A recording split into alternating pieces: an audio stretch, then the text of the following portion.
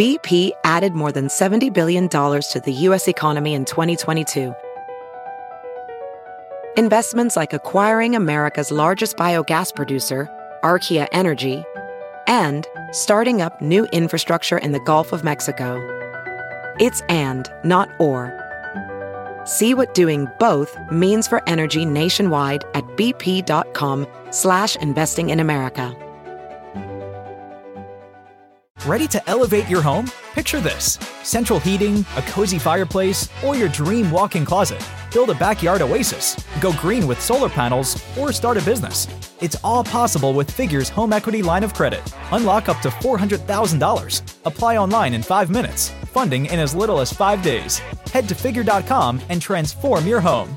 Figure Lending LLC, DBA Figure, Equal Opportunity Lender, NMLS 1717824. Terms and conditions apply. Visit Figure.com for more information. For licensing information, go to www.nmlsconsumeraccess.org. Well, she's got a lot of things on her mind to talk about now. She's taking care of her voice, so you know that she's not gonna shout now. She's not gonna shout. So get your headphones ready to hear what it's all about now. When it's all we'll have no fun, cause your Christmas podcast comes out today. We'll have no fun, cause your Christmas podcast comes out today. No Fun, the Jen Kirkman Podcast, episode 386. Welcome. I am Jen Kirkman. I am your host. If you're not familiar with me, how the fuck did you find out about this? Thank you, though. I'm glad you did. I am a comedian. I have 2 specials on Netflix that you can watch anytime. I'm Gonna Die Alone and I Feel Fine, as well as Just Keep Living. And I have 2 books that I wrote. One is about not wanting kids. It's called I Can Barely Take Care of Myself. And the other is a memoir about life after 40 called I Know What I'm Doing and Other Lies I Tell Myself. I bring that up, not just to plug it, but to tell you this is a podcast. So it's not a book that's been combed over by an editor and had, spelling corrections and all kinds of stuff. And it's not a stand-up special where there's, punchlines that I know that I'm going to say that are coming at you. No. This is just off the top of my head. I mean, it's certainly planned. I know the topics that I'm going to talk about this week, but how I say them and what emotions I go through, I don't know. This is just like real life, a real conversation from me to you where you say nothing. So it's a great podcast to listen to if you just need a voice to get you through whatever you're doing. Walking your dog, walking yourself, doing your laundry, doing your dishes, driving to work, driving home from work, at work, sleeping, waking up in the shower. I don't know, whatever you do. I'm honored that you are taking me with you.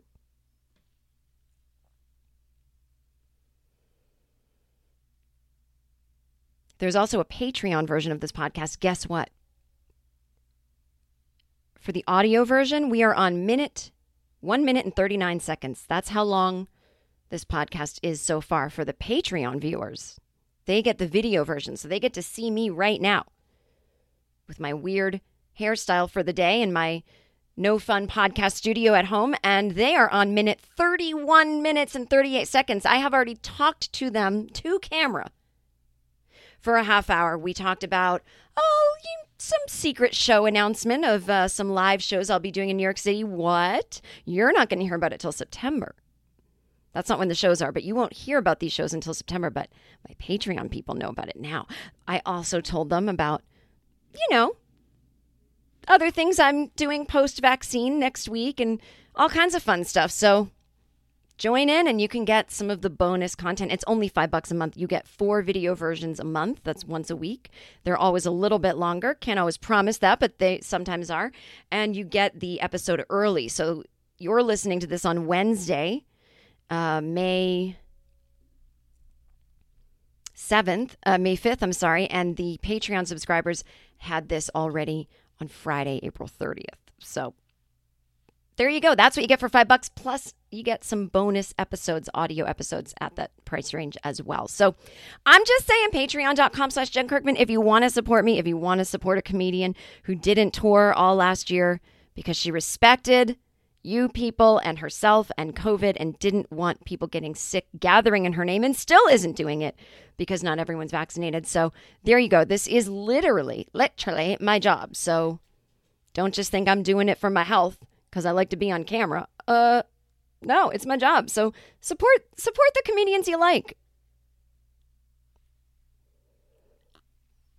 I don't even care if you don't like me. You can hate support me. The the money still transfers. Okay, what are we going to talk about this week? Oh, so many topics on No Fun, the Jen Kirkman podcast. This episode is called Nosey because I like to hear salacious things about people's lives. So this week we're going to talk about people's COVID confessions of traveling during COVID. The next mental health issue that the New York Times says that we're all experiencing is called languishing. And I used to think that word was a positive word. I learned something new. Weight issues, people who feel they can't talk about their weight issues in public without getting scolded. A woman who dumped her boyfriend, changed her life and found happiness. A man who may be stringing his ex-lover on but doesn't really care. That is all happening on this week's No Fun, the Jen Kirkman podcast. Now, one more thing just to let you know, if you are new and you want to listen to all 385 episodes that you've missed, go to jenkirkman.com and click podcast. And there will take you to links to listen to episodes from this past year. But then there's also the archive where you can listen to this show going all the way back to when it started, which was around this time, 2013. So 8 years of this podcast. Oh my God. It's fun to go back in time. I'm sure you could cancel me for some of the things I said. Who knows what kind of language I was using back then, or who knows? Not that I was a different person, but times change. We change with the times. Who knows what I hadn't learned yet, what perspective I was coming from that has improved. But you can go to jenkirkman.com, click podcast. The podcast used to be called I Seem Fun. So when you click back, that's the episodes you'll be hearing. So I hope you go back and enjoy the archives and, maybe start from day one and take the whole journey with me. Take the whole journey with me. From different jobs to different boyfriends to different locations to different feelings to all kinds of things. That thing called life. Excuse my coffee drinking on air. I know that is an eek-erk sound. People don't like it. I tried to move away from the mic. I didn't do it fast enough. Okay, let's start. So I got this listener email from someone. It's very juicy. So I thought, why not just start right away with that? Because I don't know if anything in my life is as juicy right now. So if you write me about how you're stringing someone along, I might put it at the top of my podcast. Jen, I hope you had a wonderful time seeing your family. I still haven't caught up on the videos on Patreon. Oh, thank you for being a Patreon subscriber. Ooh, ooh. Over the years, you've been a source of knowledge for me, even as a gay man. I can sometimes say or do things that might make women uncomfortable. Thanks to you and a few other people I listen to, I think before I speak and or invade someone's personal space. No joke, you have played a huge role in me becoming a better person. Straight women go through this too. Straight women have a terrible history of invading the personal space of gay men. At first we went to gay nightclubs because y'all made us feel safe because you weren't trying to have sex with us. And so it was a great place to just go and blend in and just be able to dance without anyone, trying to stick their finger up our crotch. And then it turned into objectifying gay men. And I didn't do this, but I'm just saying, I didn't do it. I'm perfect. But some women, they go to the clubs and they just start grabbing guys. And it's like, they're not here for you, honey. It's not cute to them. Maybe it is to some. Everyone's different, I guess. But you don't just assume. But I have a thing that I do, which actually I don't think is more detrimental to gay men, but detrimental to me, is sometimes I'll just assume someone's gay for whatever reason, and not for offensive reasons, but just, I don't know, they might say something like my partner, and I don't think they're talking about their law firm, and whatever. You get the wrong information from either something they said or sure, fine, a vibe. And if I think someone's gay, I have no boundaries, but I'm very friendly. I'm like, oh my God, nice to meet you. Here's my address. This is where I lived. Let me tell you about my life. Oh my God. And then if it ends up being a straight guy, they think you're interested in them. And I'm like, I just thought you were gay and I was comfortable. The comfortability is mistaken for me wanting to have sex with you. And then it gets awkward from there. So This is why I ask every man who is not interested in women to please announce it as you talk to every new woman. And then that way we can just say, please, I want you to know I am not interested in sex with women. So please be comfortable around me. But also it doesn't mean you can grab my abs. And then, I'm sorry to make you do all that emotional labor, but okay, that being said, from this listener who said, I played a huge role in making him a better person. That being said, I think I may still be a horrible person and need your advice. Here's the story. Settle in, everybody. In early 2019, I met this guy online and we ended up going on a date. We'll call him Roberto. Physically, he wasn't someone that would normally catch my eye only because he's very short. God, I love short guys. This is Jen talking. The conversation was great and he seemed very sweet. So I became more interested in getting to know him without letting physical traits get in the way. The height difference was only about 5 inches, so he wasn't that much shorter, but I've always preferred tall people. The 2 weeks after our first date, we had a big snowstorm in Seattle, which put a stop to any immediate meetups from happening. By the way, I think I did a show in Seattle, and I did on Valentine's Day 2019, just a few days after that big snowstorm. So there. Great story, Jen. I don't know if you were at my show, but if you weren't, shame. So 2 weeks after our first date, we had a big snowstorm, which put a stop to any immediate meetups from happening. On top of that, like some kind of rich bitch, I ran off to Hong Kong for about 2 weeks for a trip I had planned way in advance. Okay, so I guess he wasn't at my show. The whole time I was in Hong Kong, he blew up my phone, that's Roberto, with questions about who I was hanging out with and what my plans were each day. It was a little annoying, but I just let it slide. Immediately upon returning from home, we met back up for another date. It went really well, and for the next 2 months, we spent almost every day together. I typically can't handle someone in my personal space every day, but he would come over for about an hour or two after work and then go home. I was enjoying our time together, but I definitely wasn't feeling any sparks of love. I figured that would come much later. One day, he came over after work, spent some time with me as he usually did, and then went home. After that, I didn't hear a single word from him for about 6 months. About 2 weeks after last seeing him, I texted to ask if he was okay, but I didn't receive a response. 6 months later, though, I get a long text from him saying that he was very sorry for ghosting me and that he was going through a divorce that was getting very nasty and he didn't want me to have to be part of it. I thanked him for his apology and let him know that he needed to be upfront about what was going on instead of just cutting off all communication. He agreed and said, "I'll never bother you again." Fast forward to present day, quarantine 2021. By the way, I already have opinions on Roberto and his behavior and his coping skills. So already I'm going to tell the person who wrote in, you're not a horrible person. Fast forward to present day, quarantine 2021. Roberto finds me on the same app we met on in 2019. Initially, I was going to just block him, but I figured I'd see what might transpire if I responded to his message. Oh, so he reached out to you. Okay.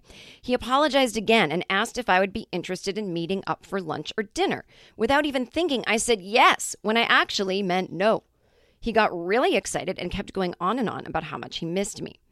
I told him to not get his hopes up too high because I am currently enjoying single life and not interested in seriously dating anyone. Besides, there's a pandemic. And I'm about a week away from being fully vaccinated. We exchange messages every now and then as he anxiously anticipates me getting my second shot. The text messages alone are enough to piss me off and send me running in the other direction.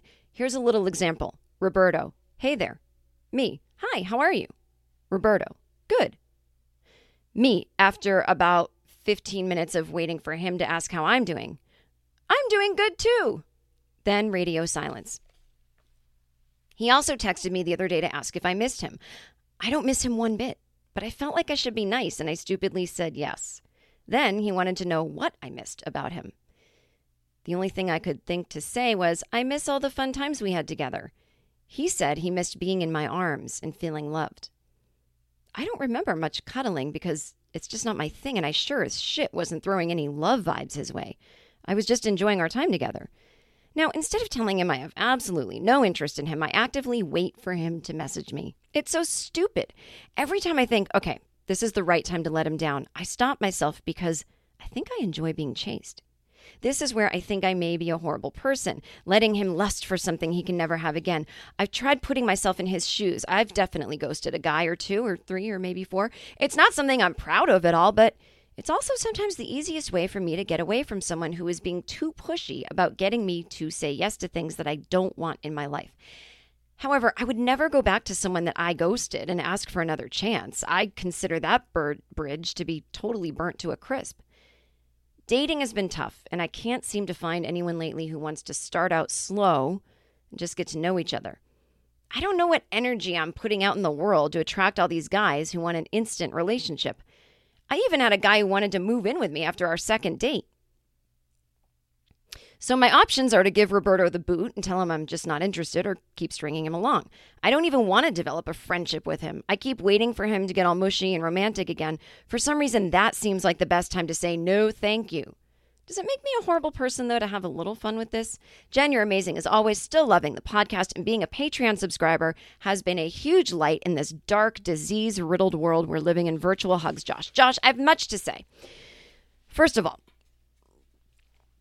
you have answered all of your own questions in this email, so I'm just going to reflect back to you who you want to be. Now, first of all, you said, let's work backwards. You said, I don't know what I'm putting out in the universe to attract guys that, want an instant relationship. Now, I'm a big believer in if you're putting negativity out there, like if you're just like, this is going to work, that's going to work, that's not going to work, and being negative at work all day and just sitting there, nothing ever works out for me. Or you're driving and you're just thinking, I'm totally going to get in a car accident. I think your thoughts can inform your mood, which then can inform your performance. If you have a big thing coming up, I don't know, you're in some kind of competition where you throw a stick and you're saying, I don't know what that is. Is that a javelin? No one in a javelin competition is listening to this podcast. They are busy practicing throwing the javelin. But I'm just saying, I'm not trying to be the secret.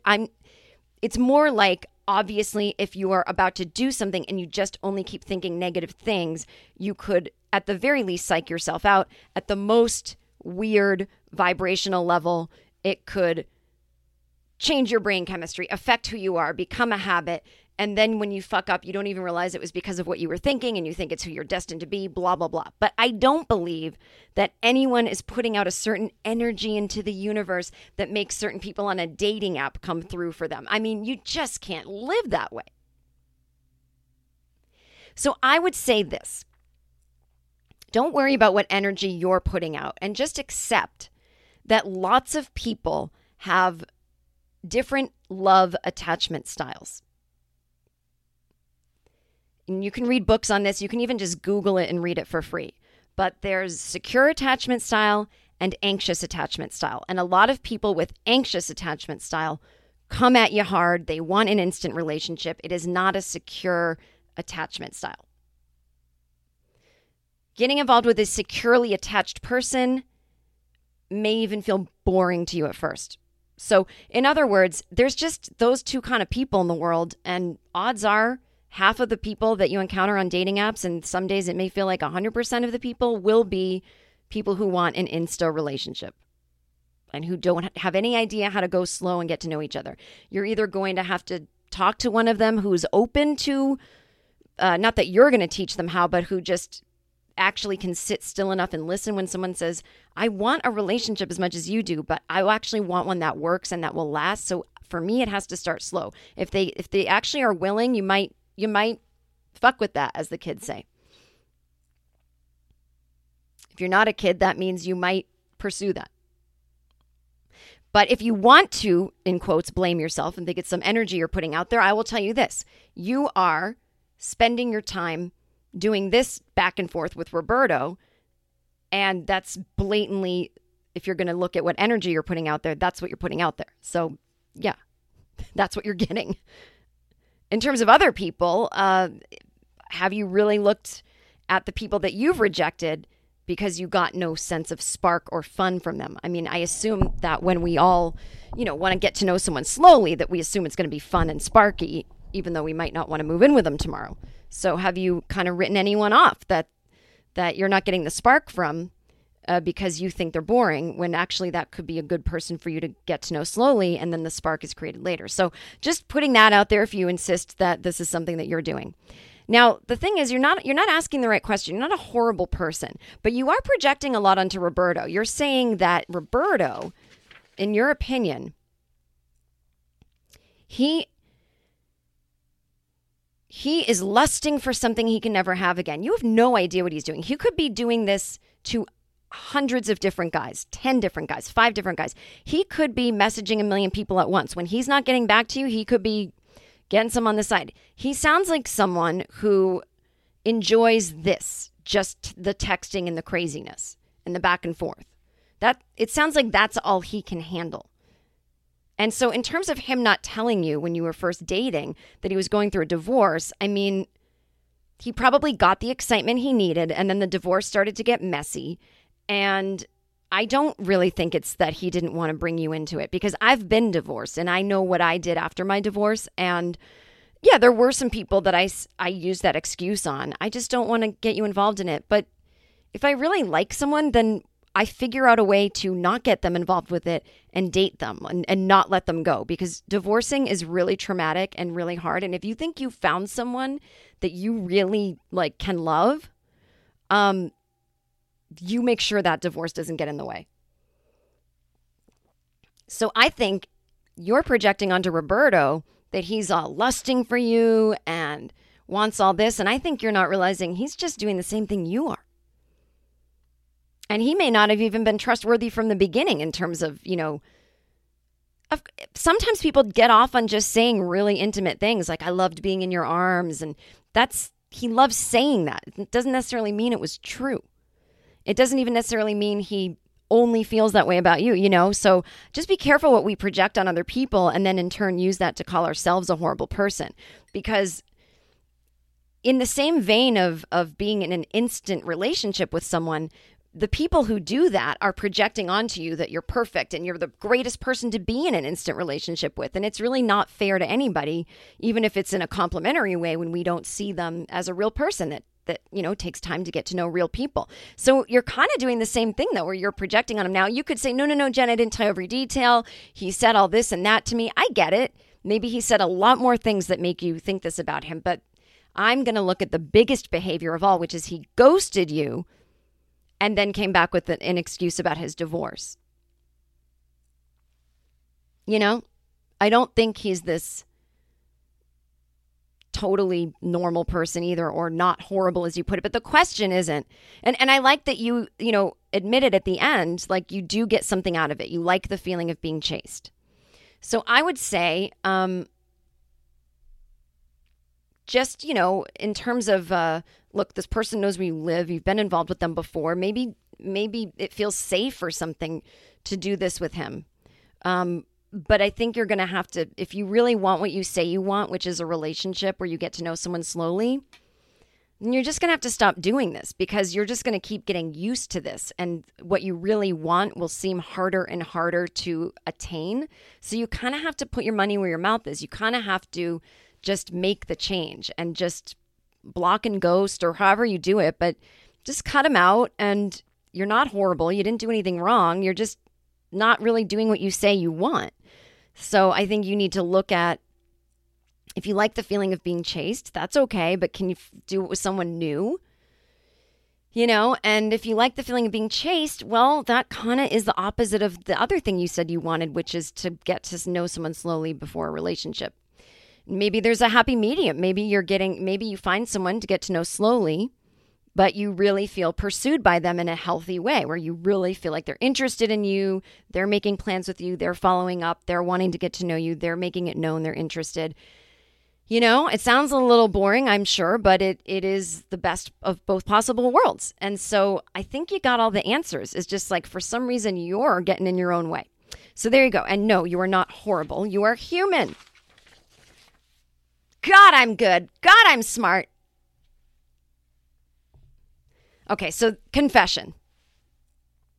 This is an all listener email episode today. Now, I don't know why I have this paranoia that you guys don't like listener emails. I don't know whether when I say that, if you anticipate that I'm going to do a lot of reading and it's going to be in this monotonous tone, or maybe you're a purist who just wants to hear the podcaster talk about their life. But I promise you, each email I'm reading will lead to me either giving advice or telling stories about my life or answering questions. It won't be monotonous. And I'm not just reading like, Jen, I'm your biggest fan. Oh my God, let's read another, But I just had all these emails to get through and I want to get them all off my plate. I want you all to be heard. I think it's fun when you guys hear each other and you know that you're not the only one listening. So that's what we have going on today.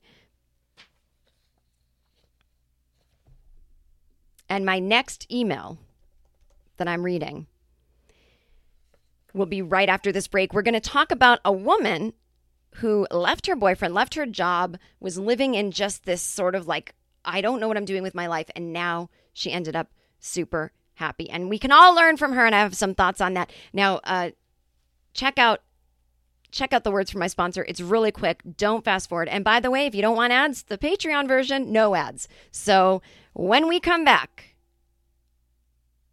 a woman whose love life changed.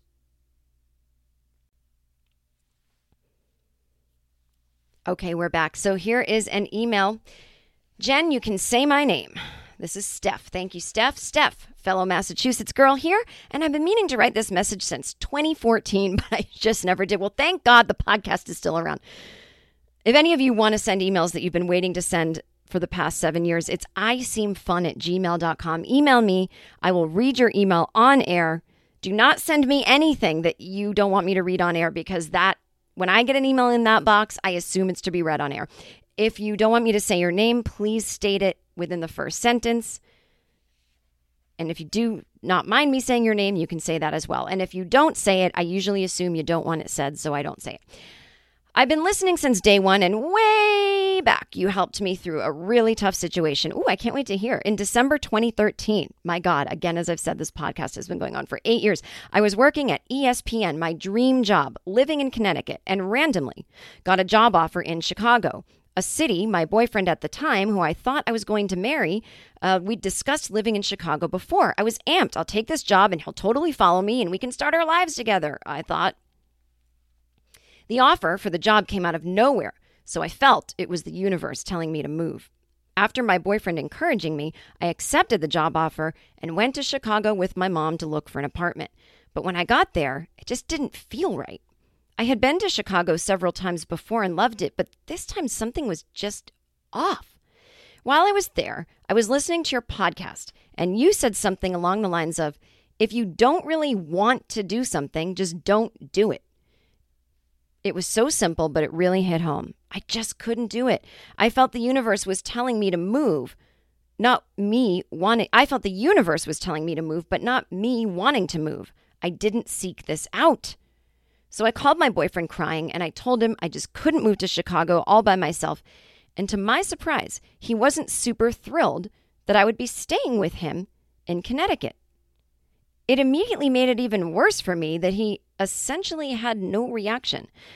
I then had to consider actually moving to Chicago because he clearly didn't want me, and why would I go back to that?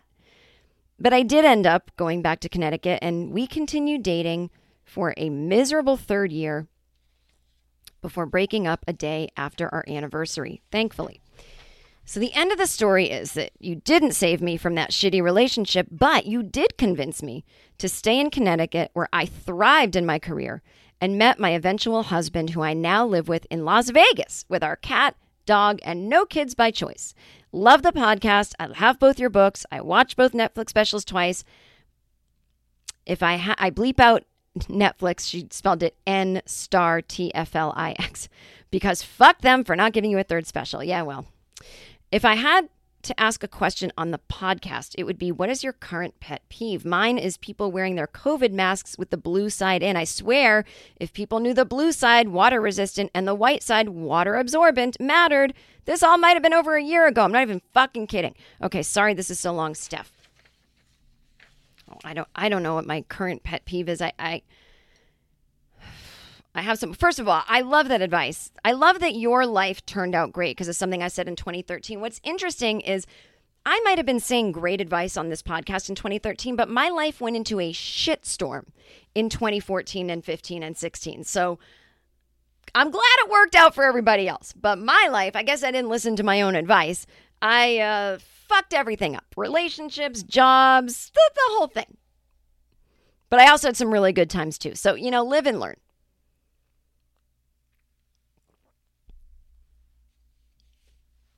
I guess do as I say, not as I do, right?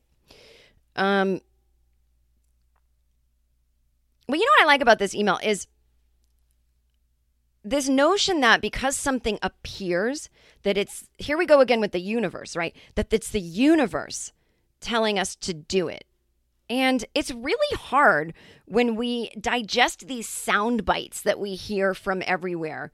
Oh, the universe just directed me here. It's like, okay, sure, but sometimes you're directed to places you're not supposed to be so that you can actually feel it, so that you can know in your gut that it's not right for you. But then once you actually go and do the thing that you think the universe is pushing you to do, it's hard to really listen to your own instinct after you're there and say, I don't actually want to do this because you think the universe sent you there, ... because that's where you're supposed to be. But I guess if people are going to have this thought that there's some universe pushing them to something, don't forget the other option, which is it could be to show you what you actually don't want. And ultimately, you do have free will. I mean, the universe, look, you don't have free will about gravity. You can't just fly around. So the universe is always pressing on us. So great. Sometimes we don't have a choice. But in general, jobs, relationships, we have a choice.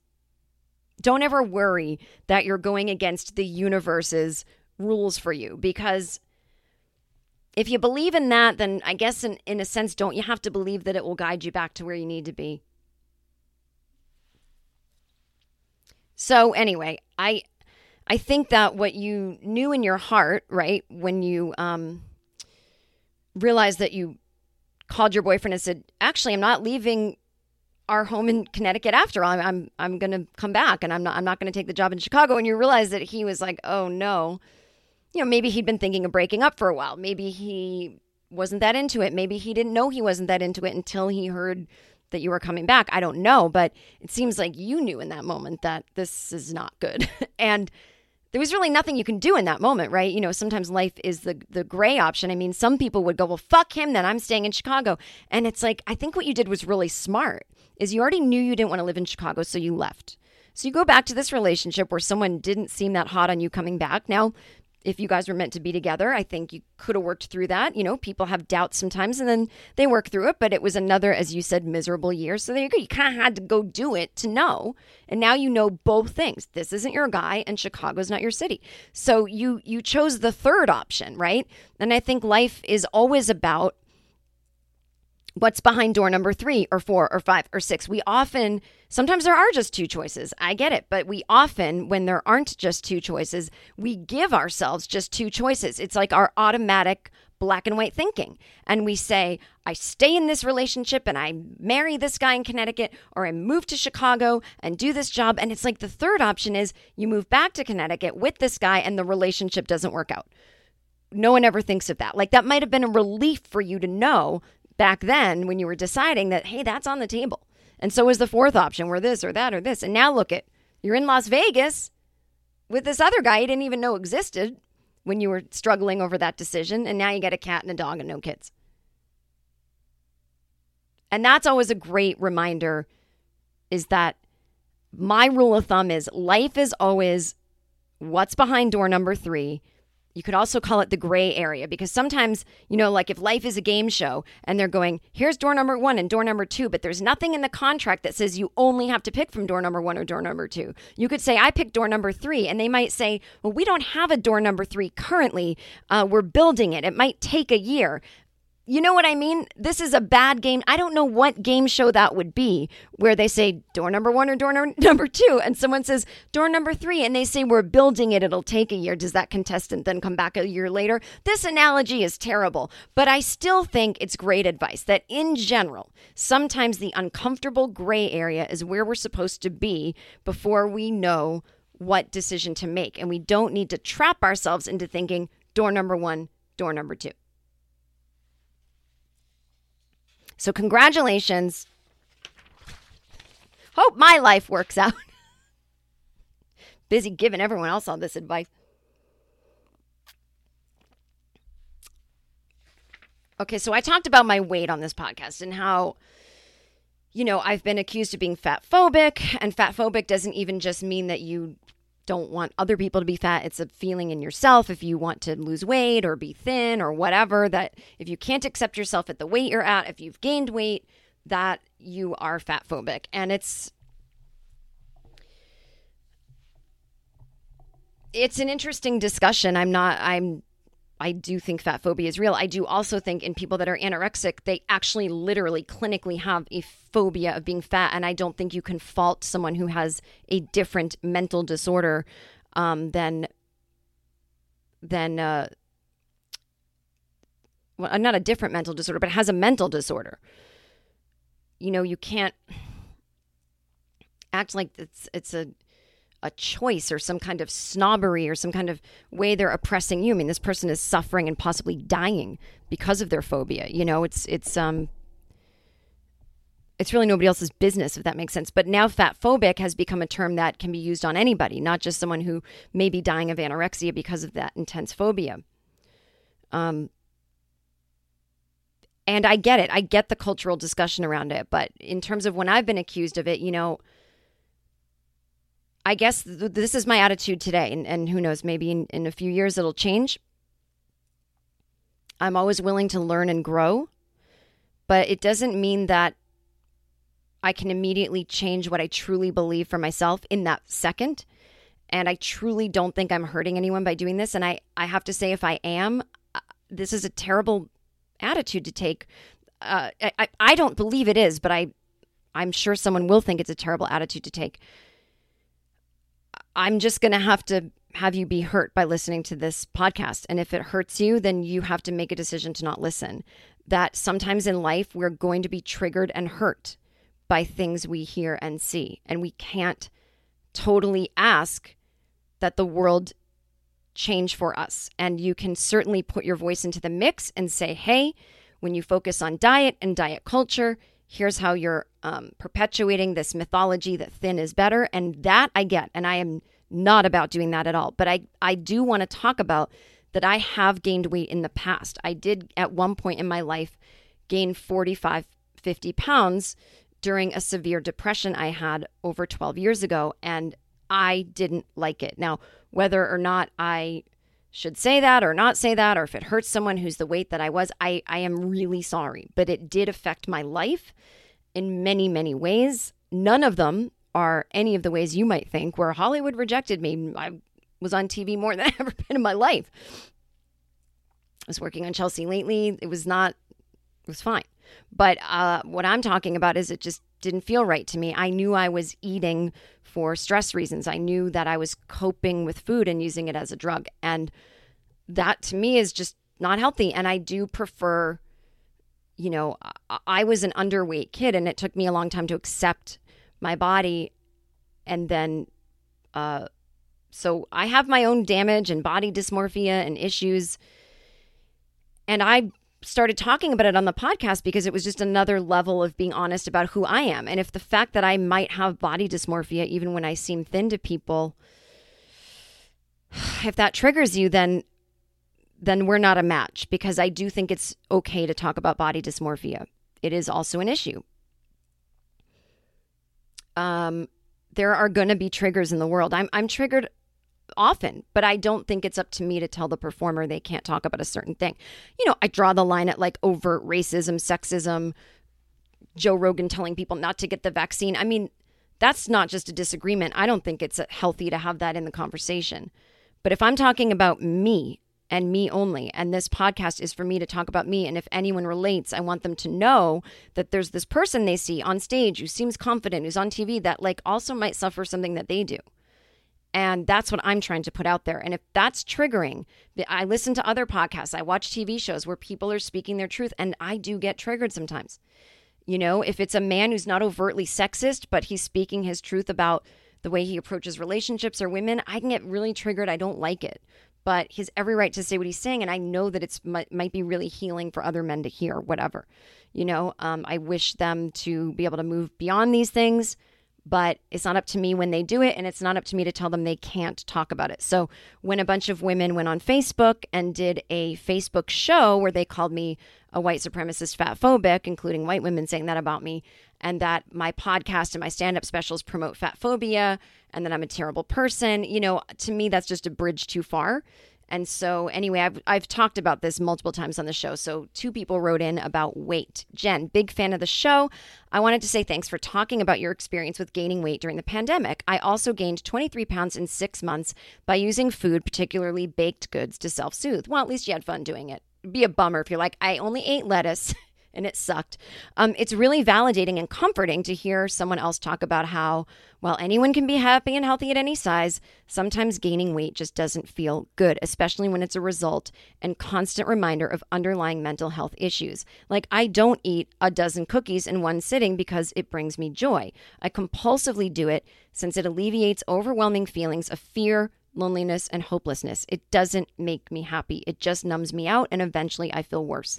Being thin is not the goal. Rather, the goal is to find a better way of handling these uncomfortable feelings.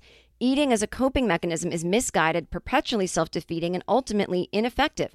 It's basically the same cycle as any other unproductive way people deal with their shit. Excessive drinking, irresponsible shopping sprees, zoning out in front of the TV for days on end. Yet I do it anyway because it's so relieving in the moment. However, I am happy to say that with therapy, medication, and mindfulness, things are slowly improving. Speaking of food, I remember you talking about the woes of vegetarianism and pescatarianism at your show in Austin, the soaking of beans and how lentil soup sucks, and something about carrots at a meditation retreat. I'm also a vegetarian and damn near fell out of my chair laughing about the fucking soaking. I'm so over it. Would love to hear more about your experiences, thoughts around eating this way, and how and if other people in your life respond to it. Thanks, Mariah. Oh my God. Okay. So first of all, yes, I used to have this bit in my stand-up that is not on any special. It's just on the road, where I talked about this meditation retreat that I went to, 3-day silent retreat. And it was just like me and 4 other women, and we all shared the same kitchen. And it was amazing because you don't talk to each other and it's not awkward. But everyone seemed to be a vegetarian, but they weren't my kind of vegetarian, so we all had to grocery shop and bring our food to the retreat. And I'm a fun vegetarian. I call myself a chips and salsa vegetarian. I'm not sitting here laboring over stews and soaking lentils. Whenever I go anywhere and there isn't something vegetarian on the menu, I'm fine. When I go to dinner, I don't care. Bring me to a steakhouse, no problem. I'll just eat bread and have wine. The point of going out to dinner is the bread and the wine. I've been very good as a disciple of Jesus. It seems that's all they ate at dinner. So you don't have to cater to me as a vegetarian. You don't have to keep talking to me, but I think they have lentil soup. I don't want lentil soup. I'm sure I don't want to. And when people talk about it, do you make lentil soup at home? I do. I soak it. We soak for 3 days. And then when it's moldy, we take it. I can't shh. People who are vegetarians never talk about it. And vegetarians back me up. It's only people who eat meat. They're constantly focused on what we're eating, what we're not eating. Why are you a vegetarian? I just want to have some bread and wine. Can we just shut up and enjoy the dinner? Let's talk about something else. And then, of course, this whole notion that Joe Biden said he's taking away your hamburgers. You think that no one's taking away meat's never going anywhere. Meat is never going anywhere. I say this every episode. I'm going to say it till I get a fucking award for it. I stopped eating red meat when I was 13 years old because I read a book about the environment and how the way that cattle is raised is destroying our rainforests, and it will have catastrophic effects within 30 years. We're here now. And everyone made fun of me when I became a vegetarian, except for my parents, who are in no way some uber liberals. I said, I'm not eating meat anymore. I read that it's bad for the environment. And they didn't have a hysterical reaction and go, you're trying to take our meat away. They went, okay, just let me know what you want me to cook. And my mom said, can you have salad and mashed potatoes and something else? And I said, yep. And no one was like, what about protein? Spinach has protein, motherfuckers. You ever seen Popeye? Stop obsessing about protein. We get plenty. Anyway, so lately, nobody, because I haven't been around anybody. So I have had the joy of nobody nosing into what I'm eating or, it's been such a relief because part of being on tour is I'm going to Chicago next week. And then somebody try the steak bombs. Just Tweet at me that you're coming to the show. I don't need food recommendations. But anyway, I've just been enjoying the right wing losing their shit that Joe Biden, first of all, the Green New Deal is not in effect. It's not a thing. It's a proposal from some politicians, and it talks about how meat produces greenhouse gases. Meatless Monday is a thing that what's her name?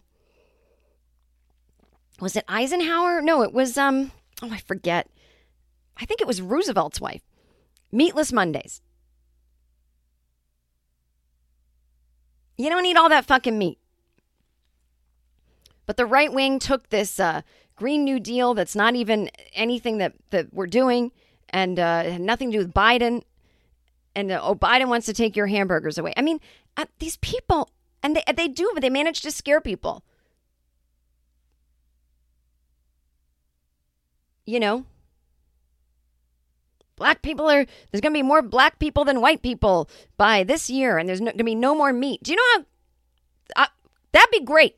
That'd be great. You mean a bunch of vegetarians and people different than me are everywhere? Fantastic. That's not happening. Yeah, white people, we're not going to be a minority. We're going to be an equal. It's going to be a true melting pot where we're not the majority of people. Relax. What do you want? One more TV show about fucking selling your stuff at a pawn shop? Oh no, we might have one less TV show about that if white people aren't the majority. Calm the fuck down. Take your meat away. Oh, stop it.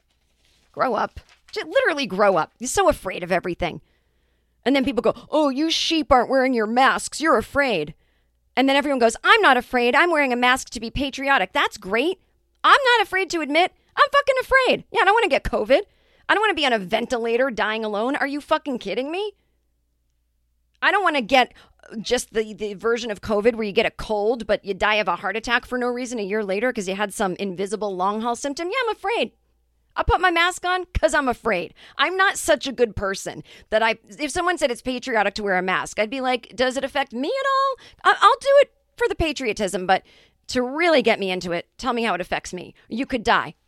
I'm putting the mask on. Let's fucking be honest. We are afraid. Is that bad?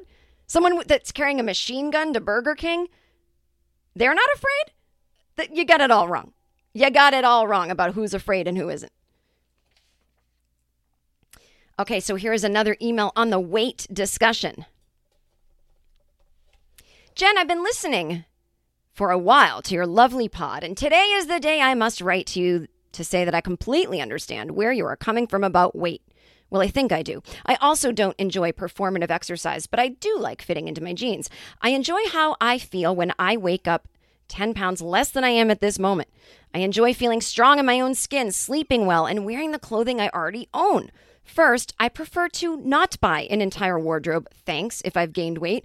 Money, natural resources, and creating waste aside, I like my stuff. Second, I don't hate myself. I just know that this isn't the best I can feel in my own skin, so I prefer to get back to the place that I liked. I don't want to lose weight to be hot. I don't even use a scale, not that using one is necessarily bad, it's just not for me. I love the saying, it is a shame to grow old without witnessing the strength of which you are capable. I wish I knew who said it, but it could be applied to many areas of life. I choose to think of it as a motivator to keep my muscles because they will carry me through the rest of my kick-ass life. That's all. You're awesome. Carry on, Leanne. Thank you, Leanne. Now, I got an email from Tony. Tony had a suggestion that I think is fantastic because it is time for the shout outs to the Patreon subscribers. But let's see what Tony said. He wrote me this email saying, Jen, I'm just going to skip a few things here. Okay. Regarding COVID here in San Antonio, this email's a few weeks old, so we've been wearing masks indoors, then taking them off as soon as we get outdoors. It seems to work okay. We've had a few new infections for a while now. I've gone to eat into other establishments many times under those rules, reduced capacity, blah, blah, blah. One day, I completely forgot to put on my mask as I walked in the supermarket, and a woman in the vegetable aisle made strong eye contact with me, which I mistook for smoldering, like she was digging me. But then I thought, How could she know what I look like if she can only see my eyes? Oh, I didn't have my mask on. It was in my pocket. I put it on. The first time I heard your podcast, in the intro, you played Big Fun by Kool and the Gang. I liked that song combined with your positive energy and enthusiastic attitude so much. Thanks for saying I have positive energy. That's why I think it might be cool, no pun intended, to play that song when you do your Patreon shout-outs. Please and thanks in advance in case you do it. I think that's great. Yeah, it's funny. I love the song Big Fun by Kool and the Gang. I've loved it since I was in high school. I used to play it all the time. If I made you a mixtape, Big Fun would be on there. And I think it's actually just, oh no, it is called Big Fun. But I use it sometimes to advertise the podcast. Because I like the lyrics. So I'm going to say, let's have some fun. Whoa. I'm going to give a shout out. Woo! Hang on, let's just enjoy this.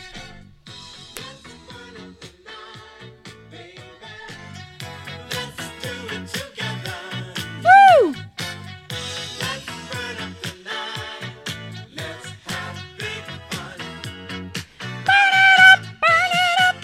The word is out. It's all over town. Your work is done. Time for some fun. All right. The feeling is right. Yeah. Woo! Kool and the Gang, spelled with a K.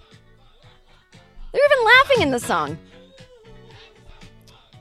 Kool and the Gang, Big Fun. Everyone go buy that song right now. This is the shout-outs. Thank you for being Patreon subscribers. Louise Power, you are big fun. Thank you. Ooh-ooh. Stephanie Nix, doesn't get better than you, baby, and you know it. Thank you. Ow! Teresa Stratton, let's burn up the night. Yeah, thank you, baby. Woo! John Garcia, oh my God. I am so grateful to you, and you're an amazing artist. Ooh-ooh! Oh yeah, I recognize some of your names. I know some of you. Some of you have come to my shows. Sometimes my memory works real good. Sometimes it don't. Joshua Love, your work is done. Time to have fun. Thank you. Ooh-ooh! Chuck Penn, you are a unique delight on this goddamn planet. Thank you. Brian Merton, look at you. Look at you enjoying the things a gal says. You're a true player. Thank you. Ryan Peterson, what would we do without you? Has anyone told you today they appreciate you? Well, if not, I do. Thank you. Amy Sickles, what are you doing right now, girl? Are you thinking about the fact that I'm grateful for you? Because that's what I'm doing right now, thinking about how grateful I am that you are so cool. Thank you. And Sarah Garris. Sarah Garris, you're a good person. I know about that one thing you did that one time, but that's okay. You're still a good person. Thank you. Ooh-ooh! If you want one of these shout-outs, you got to join my Patreon. Patreon.com/Jen Kirkman. The lowest you can be is $5 a month and get these benefits. Well, no, actually, I think $3 a month. But you don't get the video version or any bonuses at $3 a month. You're just giving me money for no reason. But some people join at that level. They're like, I don't want any stuff. I just want to give you money. I guess you can. Anyway, thanks, everyone. Let's burn up the night. Right after this break, we're going to burn it up with COVID confessions. Oh, wow. Stay tuned. And we're back. All right. This is from Fred. Fred is a delight. Fred's written in before. I haven't heard from Fred in a while. It's okay. That's okay. Listen, you got to make room for everybody on this podcast. Fred wrote me a rant a few weeks ago, and I hadn't read it yet. On air, I mean. And I feel even if rants, I don't think this rant is not timely anymore, but even if Fred no longer feels this way, even if he's not as, in the mood as he was when he wrote this rant, I like to read people's rants that they write because you need to get it out. So I'm going to help Fred get it out. He got it out by writing to me, and now we're going to get it out to the world. Jen, proud no funner and Patreon subscriber here. I haven't written in a while, but your podcast has helped keep me sane in a world where people have decided that they don't believe COVID is serious or they don't care. I've had several family members contract it, and a distant relative just died with it alone. A coworker contracted it in October and still has complications she'll likely have for the rest of her life. Heart problems, diminished taste and smell, and generalized fatigue. She's 25 years old. But do people give a single flying fuck? I tried being the COVID PSA bitch on Facebook, but I am tired of arguing with so-called patriots ad nauseum. Okay, Karen, your grandfather stormed the beach at Normandy, but you can't wear a mask to save grandma? Eat shit and get some E. coli to go with that COVID. If people are really committed to this lifestyle of indifference and idiocy, they should really go all the way with it. Stop wearing seatbelts, drive blackout drunk in front of elementary schools and nursing homes, have unprotected sex with at least 10 people a day, pick fights with armed militants, really dedicate to the cause. Anyway, as always, I wish you and all the other no funners light, love, happiness, and safety. We'll all get through this together somehow. By the way, I have an I meditated motherfucker shirt on the way, and I can't wait to wear it. Sincerest regards, Fred. Thank you, Fred. Oh, by the way, everybody, in my merchandise store, you can buy all kinds of things, quotes that I've said on this podcast, like women are literally humans, or quotes from my act, like girls will be girls, or I meditated today, motherfucker, or again, things from this podcast, like rich bitch and over 40. And you can buy all of this stuff in mugs and pins and stickers and magnets and pillows, iPhone cases, computer cases, notebooks, T-shirts, sweatshirts, hoodies, onesies, tank tops, everything. And I donate 100% of the earnings that I get to keep through my merch store, TeePublic. I donate 100% of what I get to keep to food banks. In April, we gave to Memphis and Seattle. I'd love to get the numbers back up. We had a little dip in April. That's okay. May, I'm not sure what the food banks are yet. I will announce it next week, I guess. But just know that they will go to 2 food banks in America. I usually kind of do like one red state, one blue state. Sometimes both red. It doesn't matter. But I distribute it evenly. We've done it for states all over this union. Okay. Yeah, the thing that I don't get is when the mild symptoms of COVID include losing your taste and smell. So when people go, oh, I have a good immune system. I might not get the vaccine, or I might, I'll be fine if I get sick. I'll just get a cold. It's like, you might lose your taste and smell. Who the fuck? What kind of? I mean, I know people have. Is it anosmia? I'm saying it wrong. I know people who don't have a sense of smell. I suppose if you never had one, then you don't know what you're missing. But if you had a sense of taste and smell and you lose it, I'd be fucking so miserable. Can you imagine not being able to smell home-baked apple pie, taste your favorite dessert or coffee or glass of wine or favorite food, or just smell the smells of cooking or the fall air? I mean, flowers, scented candles. If that matters at all to you, don't get fucking COVID. Because that is a symptom most people get. And it can be lifelong, or at least 6 months. 6 months? I go insane. This person is telling me that Gen Z is being weird about the vaccine. I didn't know that. Jen, I love the podcast, though I'd have to say your recent episode about being unhinged has never felt more relevant to me. Who knows what episode that was? I'm always unhinged, but it was probably a few weeks ago. Since the pandemic, I have found myself having a shorter attention span and tolerance towards people's absurd opposing views. For example, recently I had a conversation with a few people which evolved into their conspiracy theories about the COVID vaccine. The conversation was intolerable for me. I was talking with my friends who were saying how they felt skeptical about the vaccine and how it could affect their fertility, with no scientific backing from them, obviously. As a young woman myself, I was not concerned about my fertility, so when I was offered the vaccine, I took it, and not just for my sake, but for others.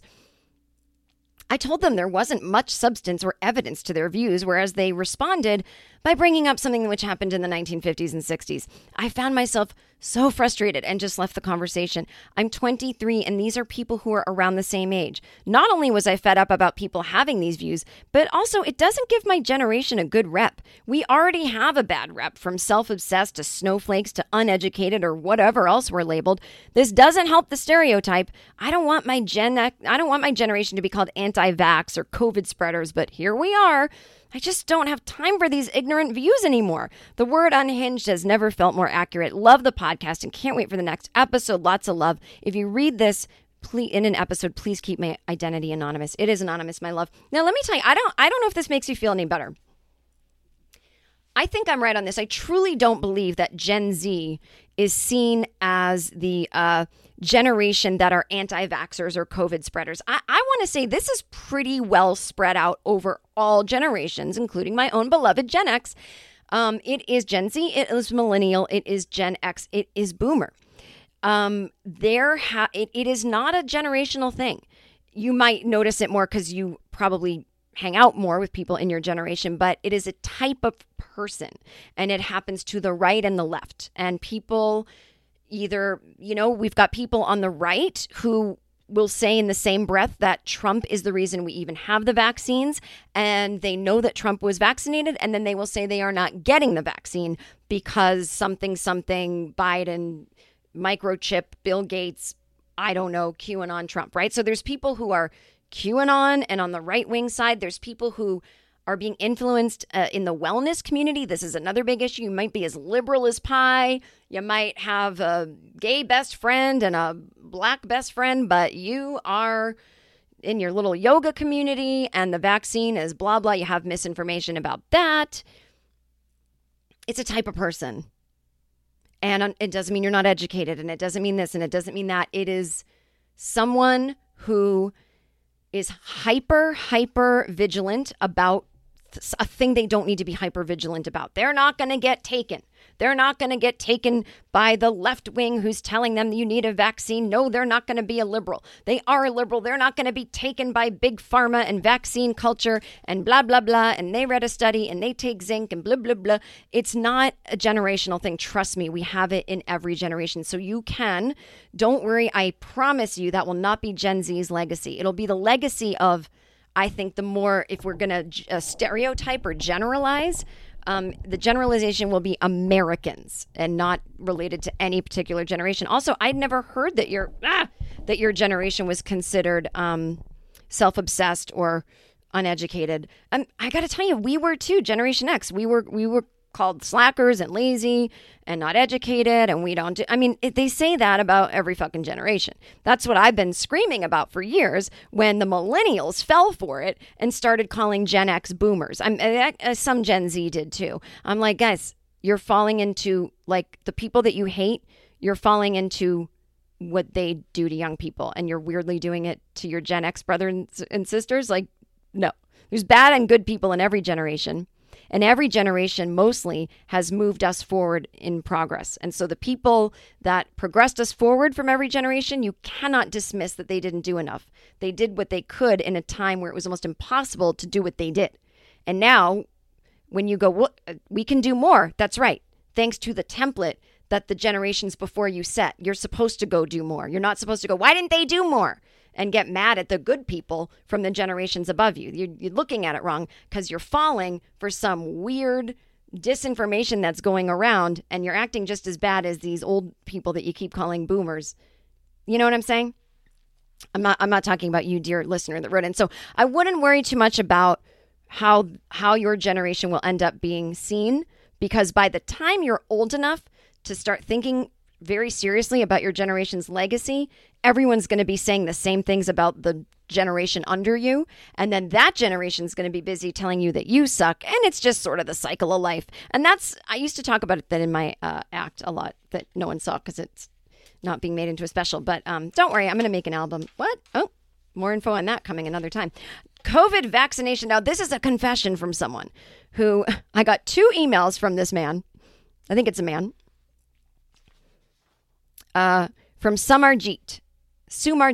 He told me the way to pronounce his name is SUM-AR-Jeet, Jeet. I don't know if I'm supposed to say Samar or Sumar, but I'm going to say Samarjeet because it's spelled with an A-S-A-M. So Samarjeet sent me this, and I'm cracking up because sometimes you guys will send me 2 emails in a row, and it cracks me up because I'm like, oh my God, this person is having a moment, and I love that they're in my audience. So Samarjeet, let's say, he says, Jen, I wrote this in my phone around New Year's, but felt too shy to send it in. I thought it was a general fan appreciation.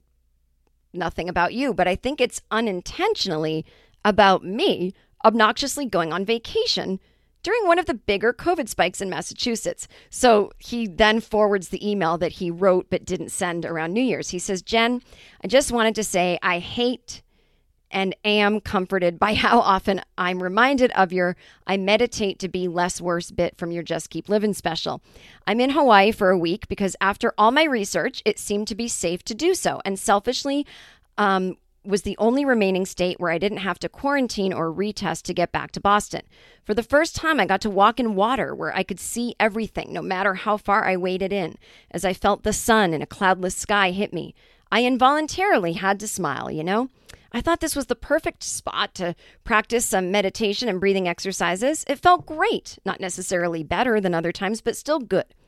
Then I walk back to the beach, and I don't even have to worry about drying off while I lay in the sun. Oh, I love that feeling. And of course, it's like 30 seconds of peaceful nothing before the people around me lead me to dumb thoughts. To my right is history of Hawaii. It's nice to be interested in things and make the effort to do any research on anything, but you are not a historian. So please shut up about the people of Hawaii on this hotel-owned part of a beach, you idiot. To my left, it's very crowded today. Stated multiple times, yeah, you are part of that crowd. Do you even get that?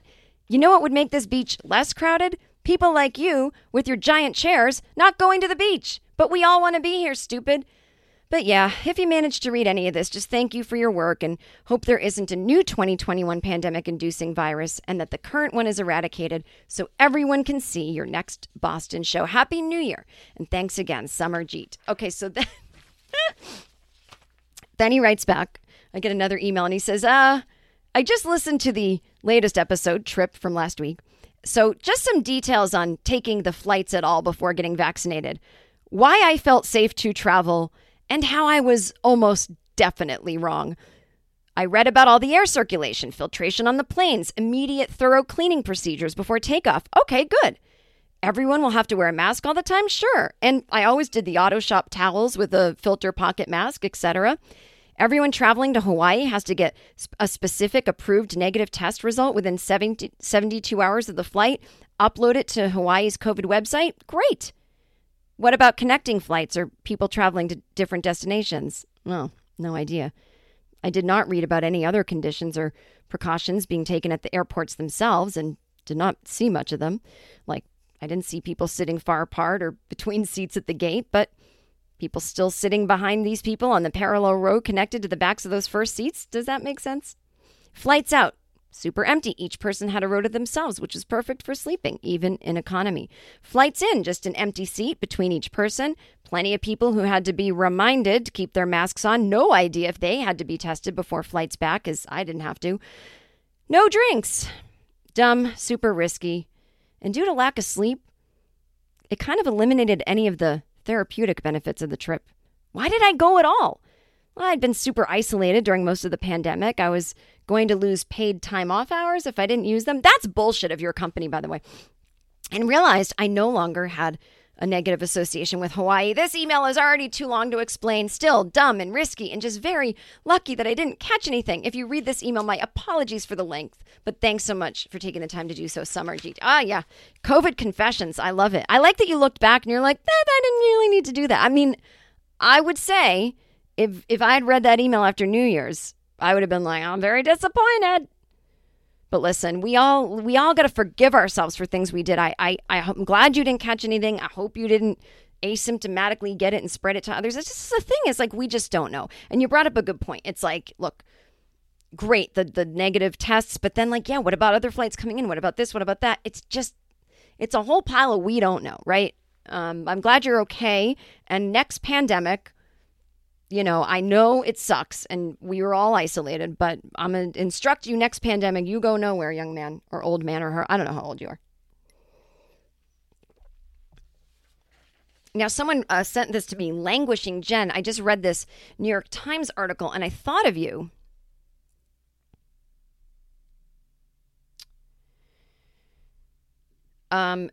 It's what so many of us are going through. For some reason, I'm thrilled to have a word to describe this. We are languishing right now. It's just a comfort to know that it has a name and we're not alone. Thank you for providing many hours to help assuage my languishing as I chop vegetables, weed the garden, shovel the driveway. Thank you, Wendy. So if you'd asked me what the word languishing means, it's embarrassing to admit as I'm a writer of many things, but I would have said, oh, languishing. It's like when you're laying in the hammock and you're just, I think I was confusing it with luxuriating. I thought those two words were interchangeable. So I was like, languishing, that's so nice. That's exactly what I'm doing. And then I read this article. I was like, oh, it's actually kind of has a negative implication. So I'll just read a couple things from this New York Times article. There's a name for the blah you're feeling. It's called languishing. The neglected middle child of mental health can dull your motivation and focus, and it may be the dominant emotion of 2021. This article is by Adam Grant. Oh, I'm reading his book. I read his book. I forget. It's about being willing to be wrong about things and how much you learn from it. I forget the name. Anyway, at first, I didn't recognize the symptoms that we all had in common. Friends mentioned that they were having trouble concentrating. Colleagues reported that even with the vaccines on the horizon, they weren't excited about 2021. It's kind of how I feel. I'm just like, I'm doing it, but I'm not like, woo! A family member was staying up late to watch National Treasure again, even though she knows the movie by heart. And instead of bouncing out of bed at 6 a.m., I was laying there until 7, playing words with friends. It wasn't burnout. We still had energy. It wasn't depression. We didn't feel hopeless. We just felt somewhat joyless and aimless. It turns out there's a name for that. Languishing. Languishing is a sense of stagnation and emptiness. I literally don't think I ever realized that about this word. It feels as if you're muddling through your days, looking at your life through a foggy windshield, and it might be the dominant emotion of 2021. As scientists and physicians work to treat and cure the physical symptoms of long-haul COVID, many are struggling with the emotional long haul of the pandemic. It hit some of us unprepared. In psychology, we think about mental health on a spectrum from depression to flourishing. Flourishing is the peak of well-being. You have a strong sense of meaning, mastery, and mattering to others. Depression is the valley of ill-being. You feel despondent, drained, and worthless. Languishing is right in the middle. It's the void between depression and flourishing, the absence of well-being. You don't have symptoms of mental illness, but you're not the picture of mental health either. You're not functioning at full capacity. Languishing dulls your motivation, disrupts your ability to focus, and triples the odds that you'll cut back on work. It appears to be more common than major depression, and in some ways, it may be a bigger risk factor for mental illness. The term was coined by a sociologist named Corey Keyes, who was struck that many people who weren't depressed also weren't thriving. That's exactly where I am. I'm actually fine with it, but in the moments that it doesn't feel good, I just go, oh, it must be depression. It must be on the spectrum of depression. But it's not. I'm languishing. I'm just not at the height of my well-being. His research suggests that the people most likely to experience major depression and anxiety disorders in the next decade are not the ones with symptoms today. The people who are languishing right now are the ones that will have the symptoms later. So there you go. You can read this article. Just Google languishing and NewYorkTimes.com and Adam Grant, and you can read the rest of it. But I learned a new word today, and I feel like a dumb fuck for not knowing it sooner. When we come back, Ace of Base, we're Nazis. Remember I talked about Ace of Base on a episode a few weeks ago? They're Nazis. I'm going to give advice on how to make friends. Somebody wanted to know how to make friends, and then we'll wrap everything up. It's an extra long episode this week, so we'll be right back. Okay, Jen, I just discovered your podcast, and I love it. Thank you. This is from John. He said, I confess, I've always liked that one Ace of Base song. I saw the sign. Remember, we talked about it a few weeks ago. But I was talking about how that was my niece's favorite song, and I was worried because I was like, it's bad music. I came across this a while ago, crazy, wondering if you already came across it or if other listeners already sent it along. They didn't. So let's just get into this really quick. So see, my instinct that nobody should listen to Ace of Base was right. So before he founded Ace of Base, Ulf Ekberg was also a neo-Nazi skinhead. Did Ekberg use Ace of Base's success as an opportunity to erase his neo-Nazi past and rise to a position of geopolitical influence? You guys can read the whole article on Vice.com. It's actually from April 24th, 2013. I won't read the whole thing, but basically, Ulf Ekberg, a founding member of Ace of Base, and there's a picture of him doing the Nazi salute, started his career as a neo-Nazi skinhead. Oh, isn't that nice? Not only that, he created a platform for his ideals through his Nazi punk band called Commit Suicide, spelled with 2 S's, which sang songs with explicit racist lyrics. Men in white hoods marched down the road. I can't read the rest. It's offensive.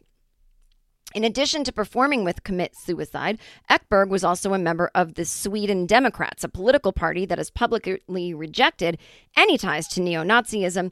But this is interesting considering the fact that the group Sweden Democrats was founded by Nazis, and active members still maintain connections with contemporary hate groups.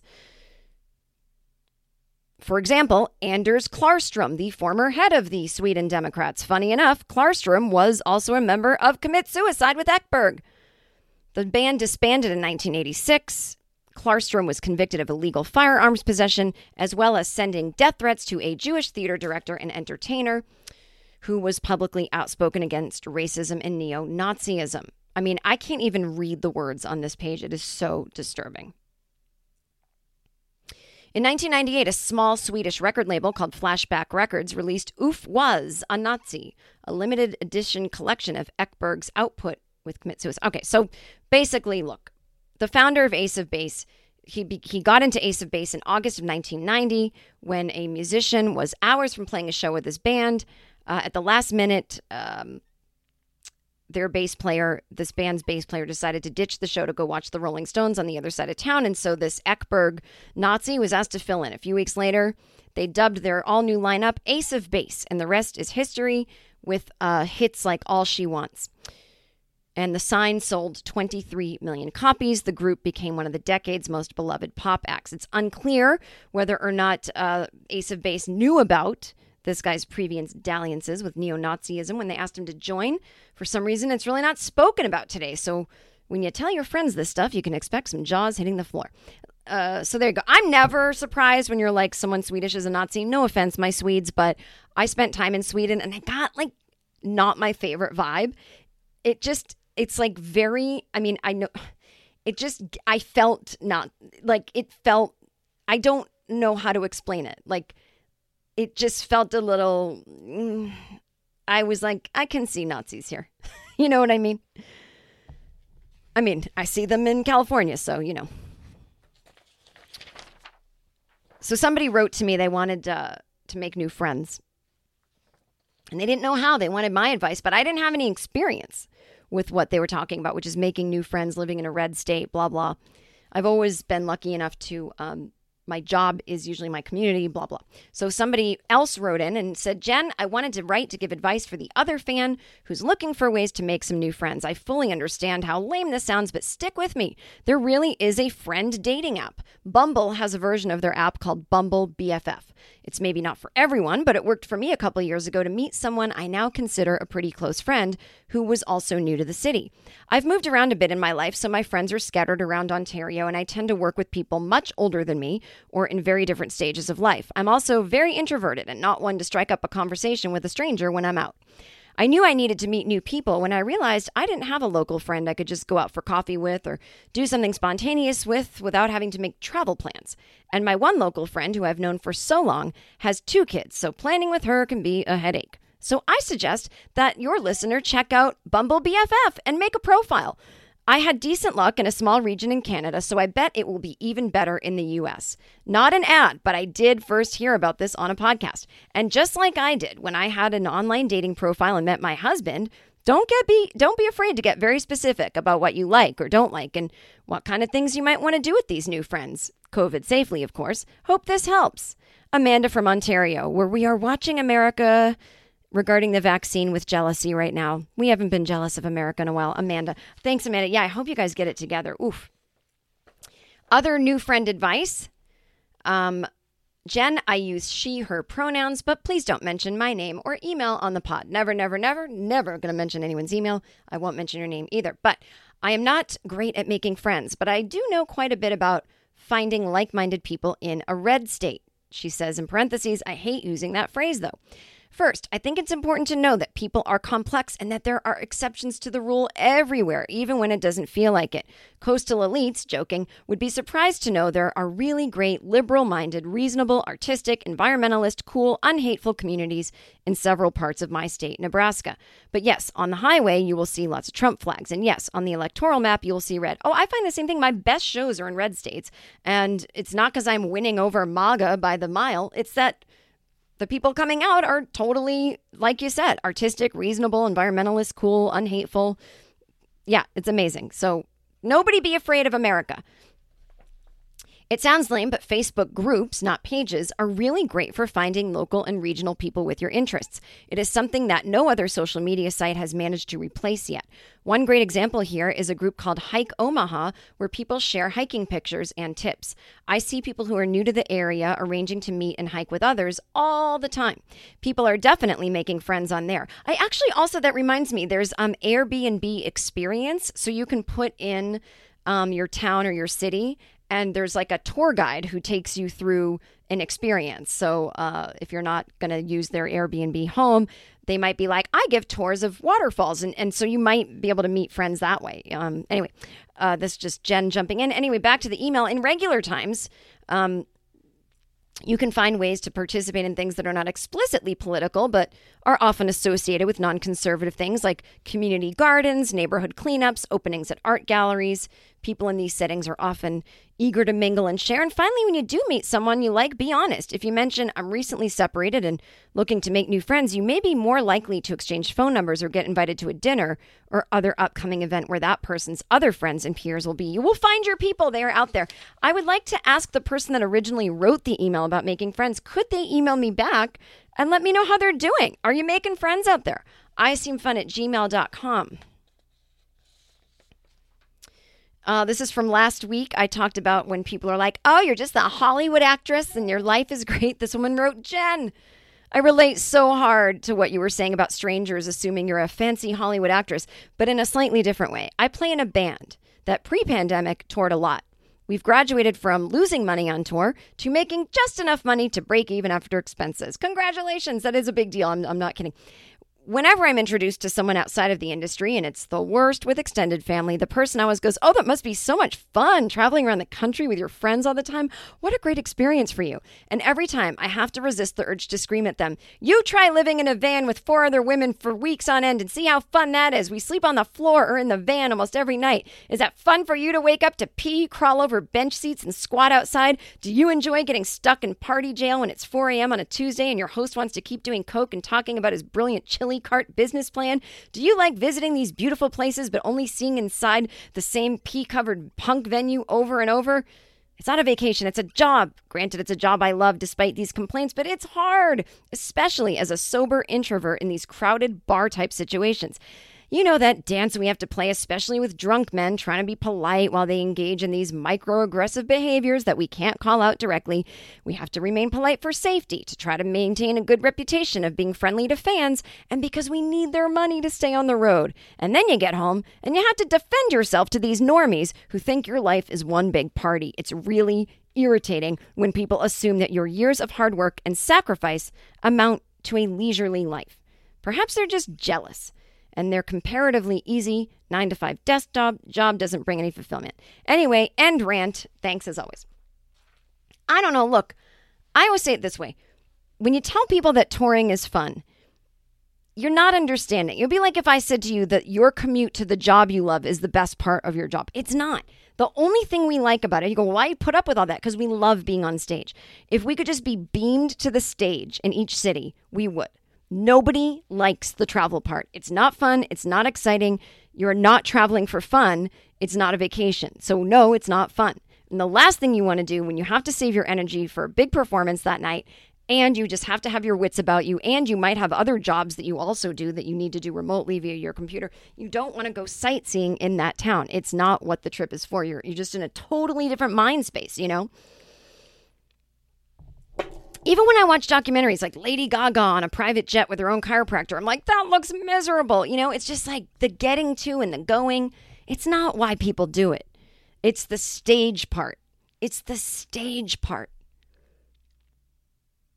That's how much people love what they do, because it's worth the other hell. And that's why I had a reckoning this past year, which was 80% of your job as a touring comedian has nothing to do with the actual comedy part. You have to love the 20% so much that the 80% is just something you mildly, complain about or trade tips with other comedian friends. But if you don't love the 20% so much, it's going to be really unappealing. And I realized I don't right now anymore. Could change.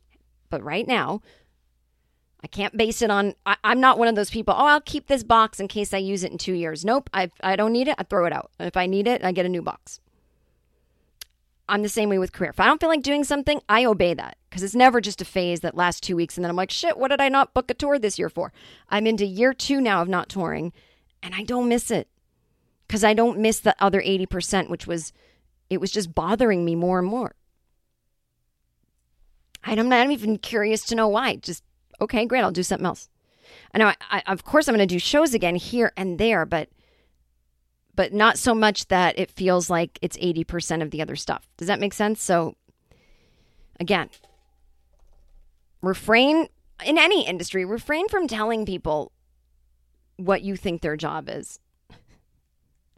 It's so annoying. Why is this podcast always about me telling you guys how to behave? Okay, this is a really long episode. We are in the final moments of it. It might be almost an hour and 45 this week.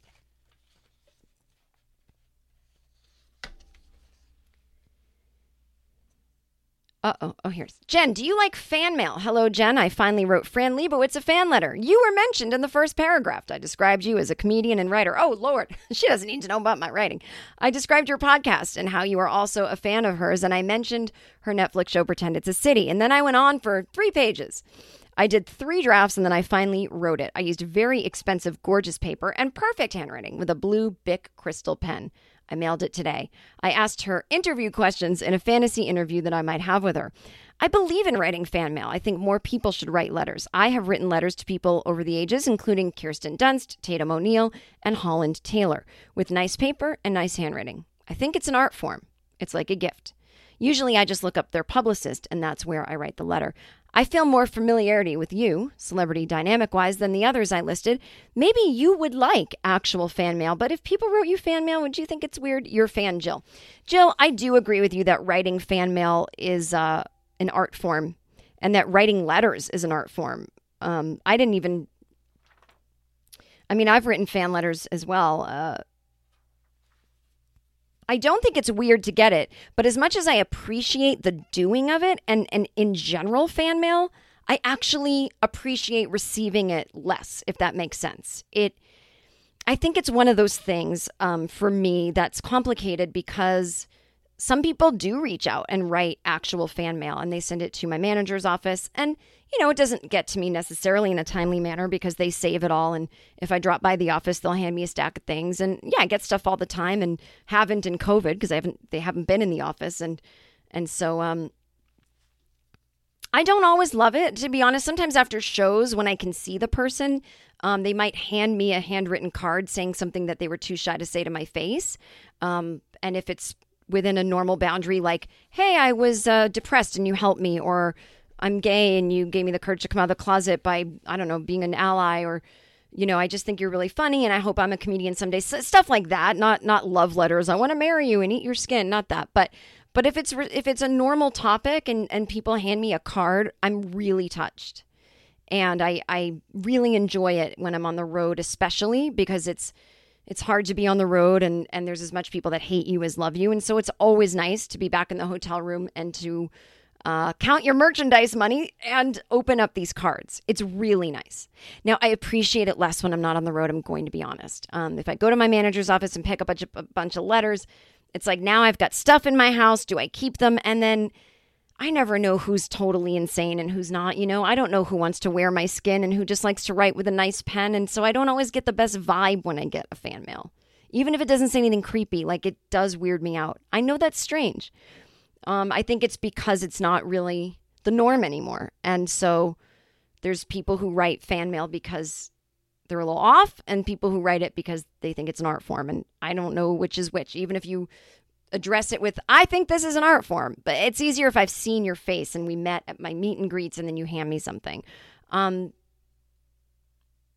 I do think, in general, I agree with you. I think fan mail is a lost art. But I prefer, these days, emails. I can incorporate them in my show and all that. It's tough. It's tough to, after a while, appreciate it, and certainly, like, I don't have, like, a storage space for, like, when people send me gifts and stuff. So I'm always just like, everyone save your postage, save it.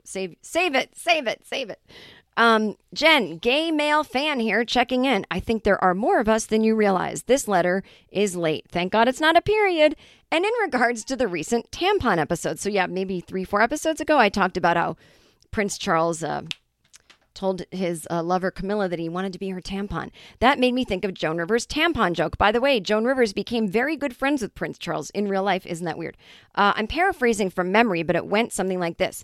Men aren't interested in you when you stop having your period. When I go to a party, I bring tampons in my purse and I'll drop them on the floor and say in a loud voice, "Oh no, I dropped my tampon. I'm so embarrassed. I have my friend." The first time I heard her say that joke was on The View in 2007 or 2008, and it was a revelation. Until that time, I had no idea Joan Rivers was a comic. Growing up, my parents didn't watch Johnny Carson, and I only knew Joan Rivers from Captain Kangaroo, QVC, and Fashion Police. She was always on TV, but I hadn't been exposed to her comedy until that point. It was like finding out a friend you'd always known could secretly tap dance. That started my new grown-up appreciation and love of Joan Rivers. It might have been that same View appearance where she made a joke about how she wished she had a gay son, because who else would call you at 3 a.m. to tell you that Mrs. Miniver was on TV? I miss Joan Rivers. Her Howard Stern appearances were so good, and I often wonder what she'd be saying about the state of the world today. I think she'd tell us to all grow up and shut the fuck up and get vaccinated. I don't know. I don't always know. I love her, and I loved her. She was so important to me in my years as a wannabe comedian all the way up to established comedian. I wish she were alive, and I wish she had lived to 100 and died on stage or however she wanted. But I have zero faith that she would be on our side anymore, and I think there's a giant risk that she may have destroyed her legacy if she were here right now. I really do. I'm not sure if I think she would be on our side with things. People are complicated, and they have a lot of other reasons for pushing back against some progress, and I think she may have misconstrued, were she still here, I think she'd be misconstruing some of the new ways that people are trying to be kind to others. I think she would think of it as anti-free speech. I think she's friends with the Trumps. I don't know. Truly don't know. I don't think she'd be an idiot about vaccines because she really loves and respects doctors, and her father was a doctor, but I'm not sure. I'm not sure what she'd say about everything else is what I'm saying. I think she probably would have believed that Joe Biden had Alzheimer's. I think she would have been an easy mark for some of the conspiracy stuff. Anyway, this guy continues. Jen, speaking of gay things, one of my favorite movies is All About Eve. And you've mentioned on the podcast that you were friends with Maria Bamford. And I think if you and Maria did some kind of comedy All About Eve reboot, I'd go to gay heaven. Love the podcast. Well, I would not be interested in a comedy version of All About Eve. I'd rather just do it straight up. Just do a remake. It's not going to happen. But so you'll have to go to gay heaven another way. Another gay male fan is what I titled this email. Jen, blah, blah, blah, long time, first time, blah, blah. In a period of my life that was fairly depressing, I absolutely consumed nearly all of Netflix's stand-up library. Unless it was straight white male, I skipped nearly all of them. And when I watched I'm Gonna Die Alone and I Feel Fine, That's my special, everybody. I died about 10 times. From the frozen yogurt girl to the lemons and limes guy to the see something, say something to the marry your cat. I'm fine with that too, you psycho. Your comedy was refreshing, real, and powerful. I've probably watched it 10 times. And God bless gay guys. Those are my favorite bits in the show. And that's what you like. Straight guys focus on the fact that I said I had an affair with a younger drummer, and they missed the entire part of the bit that was I did not like it and I am not a whore, and they direct message me, I'm a drummer. I'm like, you're an idiot. Bye. Okay. So again, thank you, men who don't want to date women. Then he lists other female comics he likes, and in the name of competition, I ain't listing them. But all of you rallied around me and helped me love my depression and get to the joy on the other side of it. Good. I love that. Your stream of consciousness style on the podcast is a welcome, bright spot in an otherwise exhausting landscape of overproduced and manicured content that is today's podcast market. I love the voice you do of the over-concerned, very anxious Midwestern lady. I hope you know the one. I don't know if I'm trying to do anyone from the Midwest. Is it the one that's like this? Or maybe it's the live, laugh, love lady. None of them are Midwestern. They're just a person. Finally, I have so much respect for the way you've pivoted your business model and have committed to COVID safety. Thank you. Some of the comedians you listed have not. That's why I didn't say their name. Even in my moments of weariness dealing with the pandemic, knowing that there is someone else out there who has decided to make sacrifices and do the right thing has helped me when I'm tempted to throw my mask off like a graduation cap and tassel and remember that my minor inconvenience is potentially saving a life. So, speaking for a moment on behalf of many brown, anxious gays with a sarcastic and exhausted point of view who just wants fitness instructors to not make horrible jokes and Apple stores to have COVID rules that make logical sense and would blow duvet covers off the face of the planet if I could, I say to you, slay, queen, and I wish you so much momentum, success, and good health. If any straight men out there are curious as to why straight women prefer to hear from gay men over you, do you hear it now? I hope one day our flying cars can meet 10 feet off the ground and I can throw you a socially distant, hey, be oh so very well. P.S. If you watch Drag Race, let us know who your fave queen is and also your favorite lip sync. You will quickly move up the ranks of gay royalty and ascend to your position on the court that you rightly deserve. Sorry this was so long, but I'm fully a crazy person and Logan inspired me. Logan was another gay man who wrote in. Nathan, I don't watch Drag Race. I don't not watch it. I've watched it. Listen, I love drag queens. I love the whole thing. I promise you, it was like a big part of my life in my early 20s. It was like the only bars I went to. It was like gay and trans and cross-dressing and this and all the things. But I'm not a reality show competition type person, like no matter what it is. And I know it's good. I'm not like, oh my God, I'm going to watch this competition. I would rather just go watch a live drag show. But I am friends with some of the people from Drag Race. I love Drag Race. If it makes you feel any better. But I guess I'm not going to ascend to my throne. See, this is I can't talk about Drag Race like the way that other straight women can, and so I'll forever just be forgotten by the gays. The gay men. Fans sending photos of how they listen. This is from Tony Jen. I was going to send a quick snapshot from me watching a video of you doing your Patreon so you can see how one of your Patreons does it. About to do some graphic design work, and I figured I'd send... okay, so anyway, sorry. I'm in my garage. When I turned on the light, it looks like some ghosts or dust flew by the screen. See, weird shit like that happens to me too. Okay, so...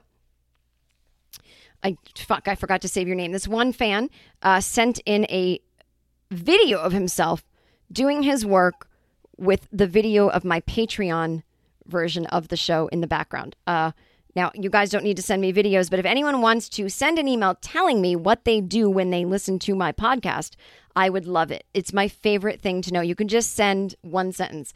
I listen to your podcast while I'm whatever, gardening. iseemfun@gmail.com.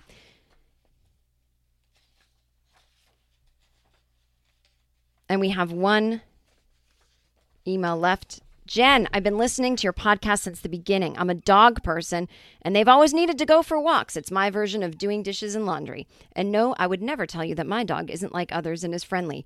I would prefer my dog only like me and leave you and everyone else alone, especially while I'm out walking and wearing huge noise-canceling headphones and listening to your podcast, seemingly like I'm having a conversation with no one. I also have no restaurant recommendations for you. Up until this past November 2020, I lived just outside of and worked in, drumroll, blank, Massachusetts. She says my hometown. Now, I know you guys can figure out what my hometown is. I just don't feel like publicizing it if I don't have to, because I don't want you harassing anyone that I'm related to. I left my job, which required me to work in person in public, including being in a hospital room with a COVID patient doing an interview during the height of the pandemic, among other irresponsible things, and moved to the Vermont-New York border. Long story, but if you have the time, so do I. My apologies for seeming to be rambling, but the main reason for my email is that I haven't subscribed to your Patreon, and that is because of our money. My boyfriend and I are on a budget, and added podcasts haven't made the cut just yet. Any and every time you were in Boston, I was there. You threw a candy cane at me once and yelled at your father after telling him to stop bothering your fans while he and I were chatting after you opened for Chelsea. I just saw through old social media and listened to your podcast today that you were back in Massachusetts visiting your family, and I'm upset that I don't get the bonus of talking with your mother and father and sisters. And Mr. Mittens, if he has the time. Now, I will correct everybody. Mr. Mittens is a fake cat that I made up that belongs to a fake woman named Cindy. She is not based on me or anyone in my family. The name Mittens comes to mind because Mittens was the name of my childhood cat, and Mittens is the name of my sister's current girl cat. There is no cat in my life, nor has there ever been, named Mr. Mittens. Just a fake name for a bit because I thought the alliteration sounded funny. Anyway, okay, not yelling at you, just people are always like, is that Mr. Mittens? I'm like, there is no Mr. Mittens. Your mother's accent feels like home to me. I can't hear it enough. I say this knowing I could call 94% of my friends and hear the same accent, but it isn't the same. Continuing to ramble because I just got off Zoom drinks with my friends and finally had the courage to write in and say hello. I'm now fully vaxxed and my friends are halfway there. In about a month, we'll be able to hug and see each other in person after more than a year of being apart, and maybe your mention of being in Massachusetts and seeing your family really hit home after tonight. Be safe, stay well, keep on podcasting. Christine, thank you. You don't have to join the Patreon. You don't have to apologize for it. When it's in your budget, we'll be here for you. And if anyone who joins, just know patreon.com/Jen Kirkman. If you join at the $5 level, you get the last entire year's worth of bonuses. It doesn't just start from where you are. So when you join, you got a lot to go through. I am just grateful that any of you even subscribe and listen. That helps a lot. I'm not kidding. I mean, honestly, you got 1 million subscribers, people are paying you 6 figures for ads. I don't have 1 million subscribers, but I'm just saying, every angle helps. And I love you all for being here. Now, I think I've mentioned everything that I need to mention. Everything will be in the link in the show notes if you want to know how to get an anxiety packet from me for free, if you want to buy my albums, if you want to buy my books, if you want to join the Patreon, if you want to buy merchandise. It's all in one link, and it will be in the show notes wherever you listen to this podcast. And the conversation is going to continue for $5 level a month subscribers and up over at Patreon, where there is going to be, right after this episode drops on Wednesday, May 5th, there is going to be a 20-minute bonus episode for the $5 and up subscribers, audio-only episode where I talk about Demi Lovato putting a frozen yogurt shop in Los Angeles on blast for having sugar-free and diet flavors. You will get to know my point of view on that. Head over to patreon.com/Jen Kirkman. Otherwise, have a wonderful week. And until next week,